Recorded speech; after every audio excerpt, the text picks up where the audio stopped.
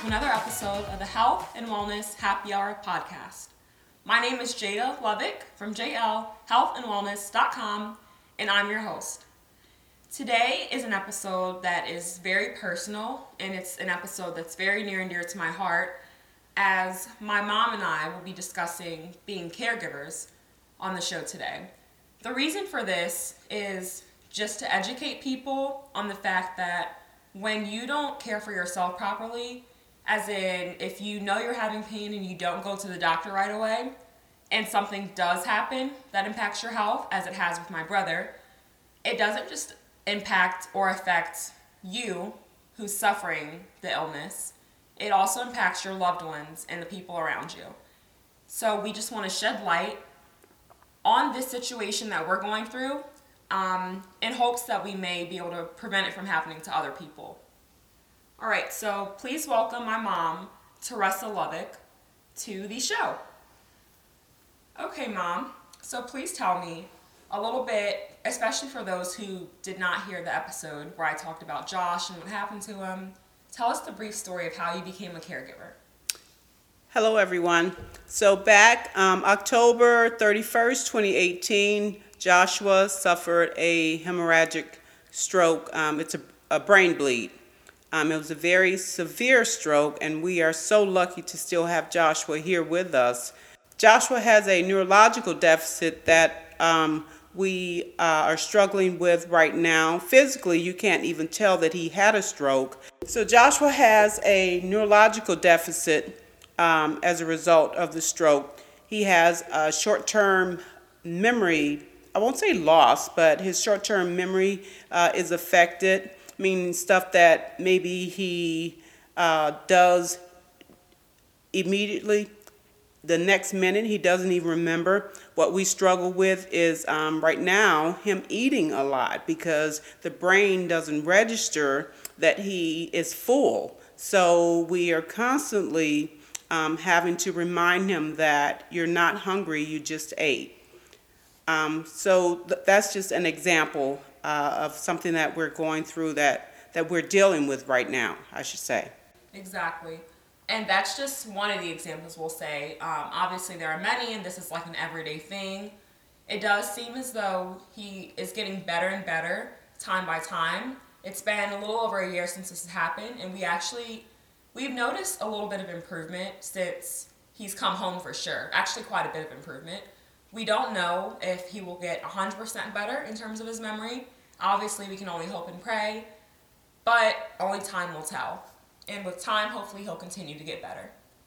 So tell us a little bit about how your life was before he had the stroke. So prior to me having to move back to Maryland to take care of Joshua, I lived in Georgia, doing what I wanted to, as Jada says all the time, living my best life. I was working out 3 to 4 days a week. I was just living my life, just doing what I wanted to do. I didn't have anyone to rush home to take care of. It was just me. Right. And then also, just a quick little blurb, because I've mentioned this before. So while my mom was in Georgia, I believe, she went to the doctor. Her blood pressure was borderline high, so she started working out more at that time and started eating a little healthier. And she actually was able to get her blood pressure down and get off of the blood pressure medication that the doctor had prescribed her just through diet and exercise. And we have noticed that since she's been here, back in Maryland, and functioning as a caregiver, her blood pressure is definitely, it's not super high, but it's like borderline high. She doesn't have time to work out as she would like to, like she said, just because she feels as though sometimes she does have to rush home and she can't really put herself first. So that's an issue. So I think that's something that we're definitely struggling with. I'm a little better at it, I will say, at taking the time for myself that I need. My mom is not so good at it. So that's something that definitely in 2020 we're going to try to push her to do because self-care is so important. Well, it's also, I won't say that I feel necessarily guilty, but because he's been by himself, most of the day I just feel like I need to get home just to to see how he's doing, to see maybe to take him out, and then encourage him to go to the gym. He doesn't always, he's not always motivated to get up, to get out and go do anything. So that takes some encouragement. That's a very good perspective, and sometimes he doesn't want to listen to his little sister, so that's that. How would you describe your life now? So, how has my life been affected? Oh my goodness. First of all, let me just say November is National Caregivers Month, and I want to thank all the caregivers out there. If you've never been a caregiver, then you have no idea what it takes. Some days you just don't feel like it, but you have to push through because someone needs you. Someone is dependent on you. You feel stressed up or stressed out, and you need to take time for yourself. For me, my outlet is the gym. I'm trying to focus that energy on working out again.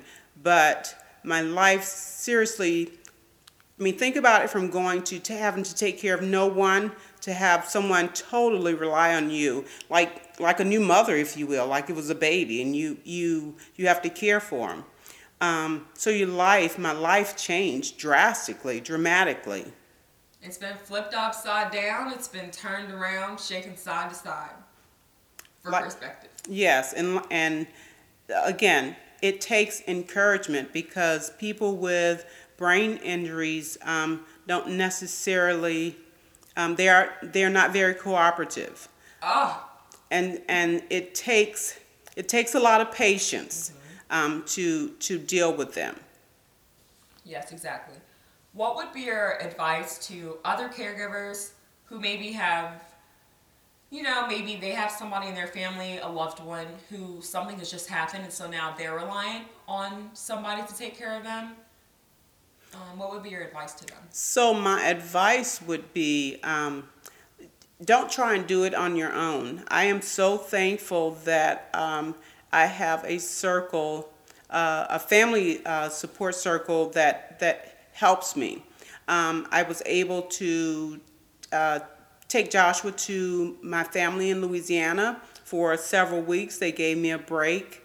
I was able to, it helps not to worry about them. So if you have a support circle, someone that can give you relief, please rely on that. Also, look into see what programs are out there. I just got Joshua enrolled into this program where someone will come out to the house to take him out and to do activities with him here in-house. So just look for resources, what's out there.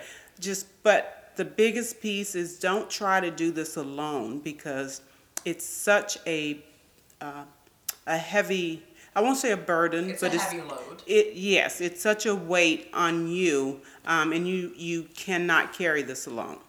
Yes. All right. So thank you so much for coming on the show. I think this is a very unique episode, and it just kind of gives a different perspective. Just a different perspective on, when you don't take care of yourself. Like I said, what can happen to your family members who truly do care about you and who want the best for you. Before you go, please tell us 3 things you're thankful for. So I'm thankful for life itself. I'm thankful that God gave Joshua another chance at life. And I'm thankful that I have an employer that's very understanding. I cannot thank them enough. When Joshua first experienced his stroke, I was able to take that 2-3 months off to telework, if you will, from Georgia back here in Maryland, but also just the support that I got from my colleagues. It was just absolutely amazing. So I'm so thankful that I was in the situation where I was able to take advantage of that. Very good.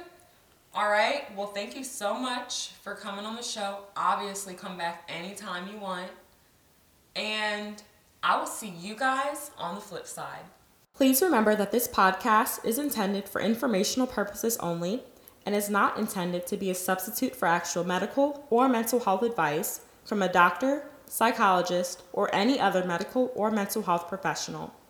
I'm simply here to educate and empower you on health and wellness topics that commonly affect us.